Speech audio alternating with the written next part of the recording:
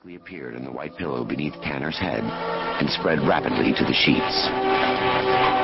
The killer unfolded an enormous nylon duffel bag from his pack and folded Tanner's long frame in the bedding so that he could roll it inside.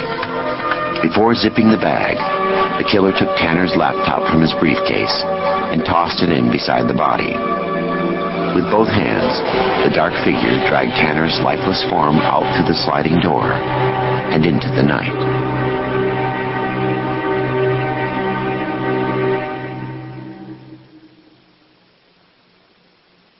From the tone of the call, it sounded like a messy scene.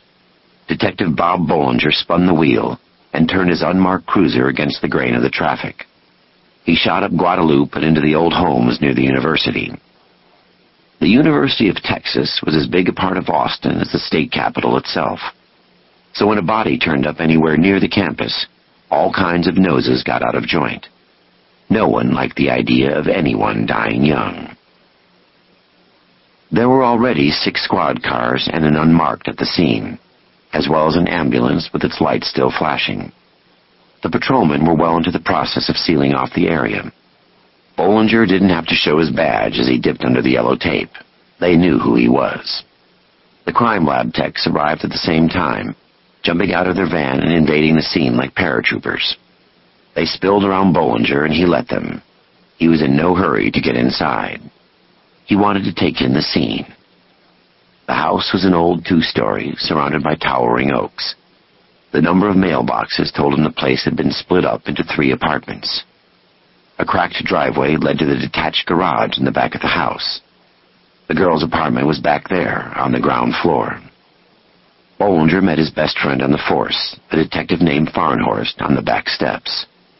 He was the first suit on the scene, and his honey-colored skin had a green cast. "I heard it's ugly," Bollinger said. Farnhorst looked down at his boss. Bollinger was only 5'6", dressed in his shabby gray blazer and mustard-stained shirt. Tears welled in the bigger man's eyes, and this puzzled Bollinger. "God damn, Sergeant," Farnhorst choked. "God damn." "Anyone see anything?" Bollinger asked. His square-cut chin was protruding, and his dark brown eyes bore into his friend like deadly weevils. Bob Bollinger did his job without emotion. "Nothing yet. No one home in either of the other places. The paper boy found her and called 911 out of his mind. I guess she'd leave the money on the kitchen table, and he'd just walk in to get it if she wasn't home." Farnhorst let Bollinger pass and said quietly, "Her name was Marcia Sales." Bollinger could smell the gore the second he walked through the door. When he saw the body, he took a deep breath. "Holy shit," he uttered. A tech snapped off a shot and stepped to the side. The girl lay on her back in the middle of the floor, naked. A thick band of duct tape encircled her head, covering her mouth. Her eyes were frozen wide with horror. Blood was everywhere. Bollinger moved closer. "Watch it, Sergeant," cried a scowling tech as he darted toward him. Bollinger sidestepped a bloody organ he couldn't identify and crouched down next to the body. There were bruise marks around her neck, and Bollinger found himself involuntarily hoping that was how she died. On the couch were what he presumed had been the girl's clothes. Oddly, they were folded. That told him she probably got naked on her own, and that she knew whoever did this pretty well. Carefully, he poked through the clothes. There was no underwear or bra anywhere, and Bollinger wondered if there was a reason, or if it had simply been the girl's style. There was a scuffle in the entryway, accompanied by Farnhorst's bark. Bollinger looked up to see a large man with long dark hair. He pushed his way into the living room. Bollinger stood up to face him. Before he could speak, the man, who wore faded jeans and cowboy boots, froze in his tracks and let out a maniacal howl that made Bollinger reflexively draw his gun. The man's face was contorted, and he pulled at his own hair. When Farnhorst and his partner got hold of either arm, the man burst into a wild flurry of arms and legs. Farnhorst, who weighed in at about 300 pounds, went flying like a lawn chair.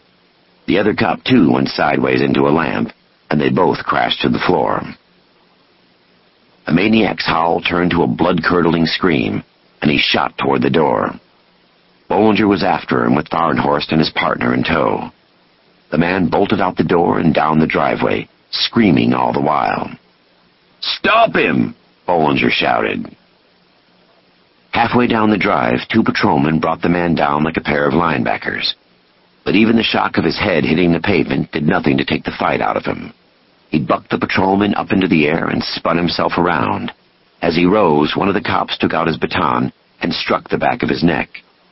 As he went down, the big man yanked a revolver out of the other patrolman's belt. Bollinger was 2 steps away on a full run when the man jammed the gun into his own mouth. Instinctively, Bollinger dove for the pistol, jamming his fingers between the hammer and the chamber just as the man pulled the trigger. Bollinger cried out in pain.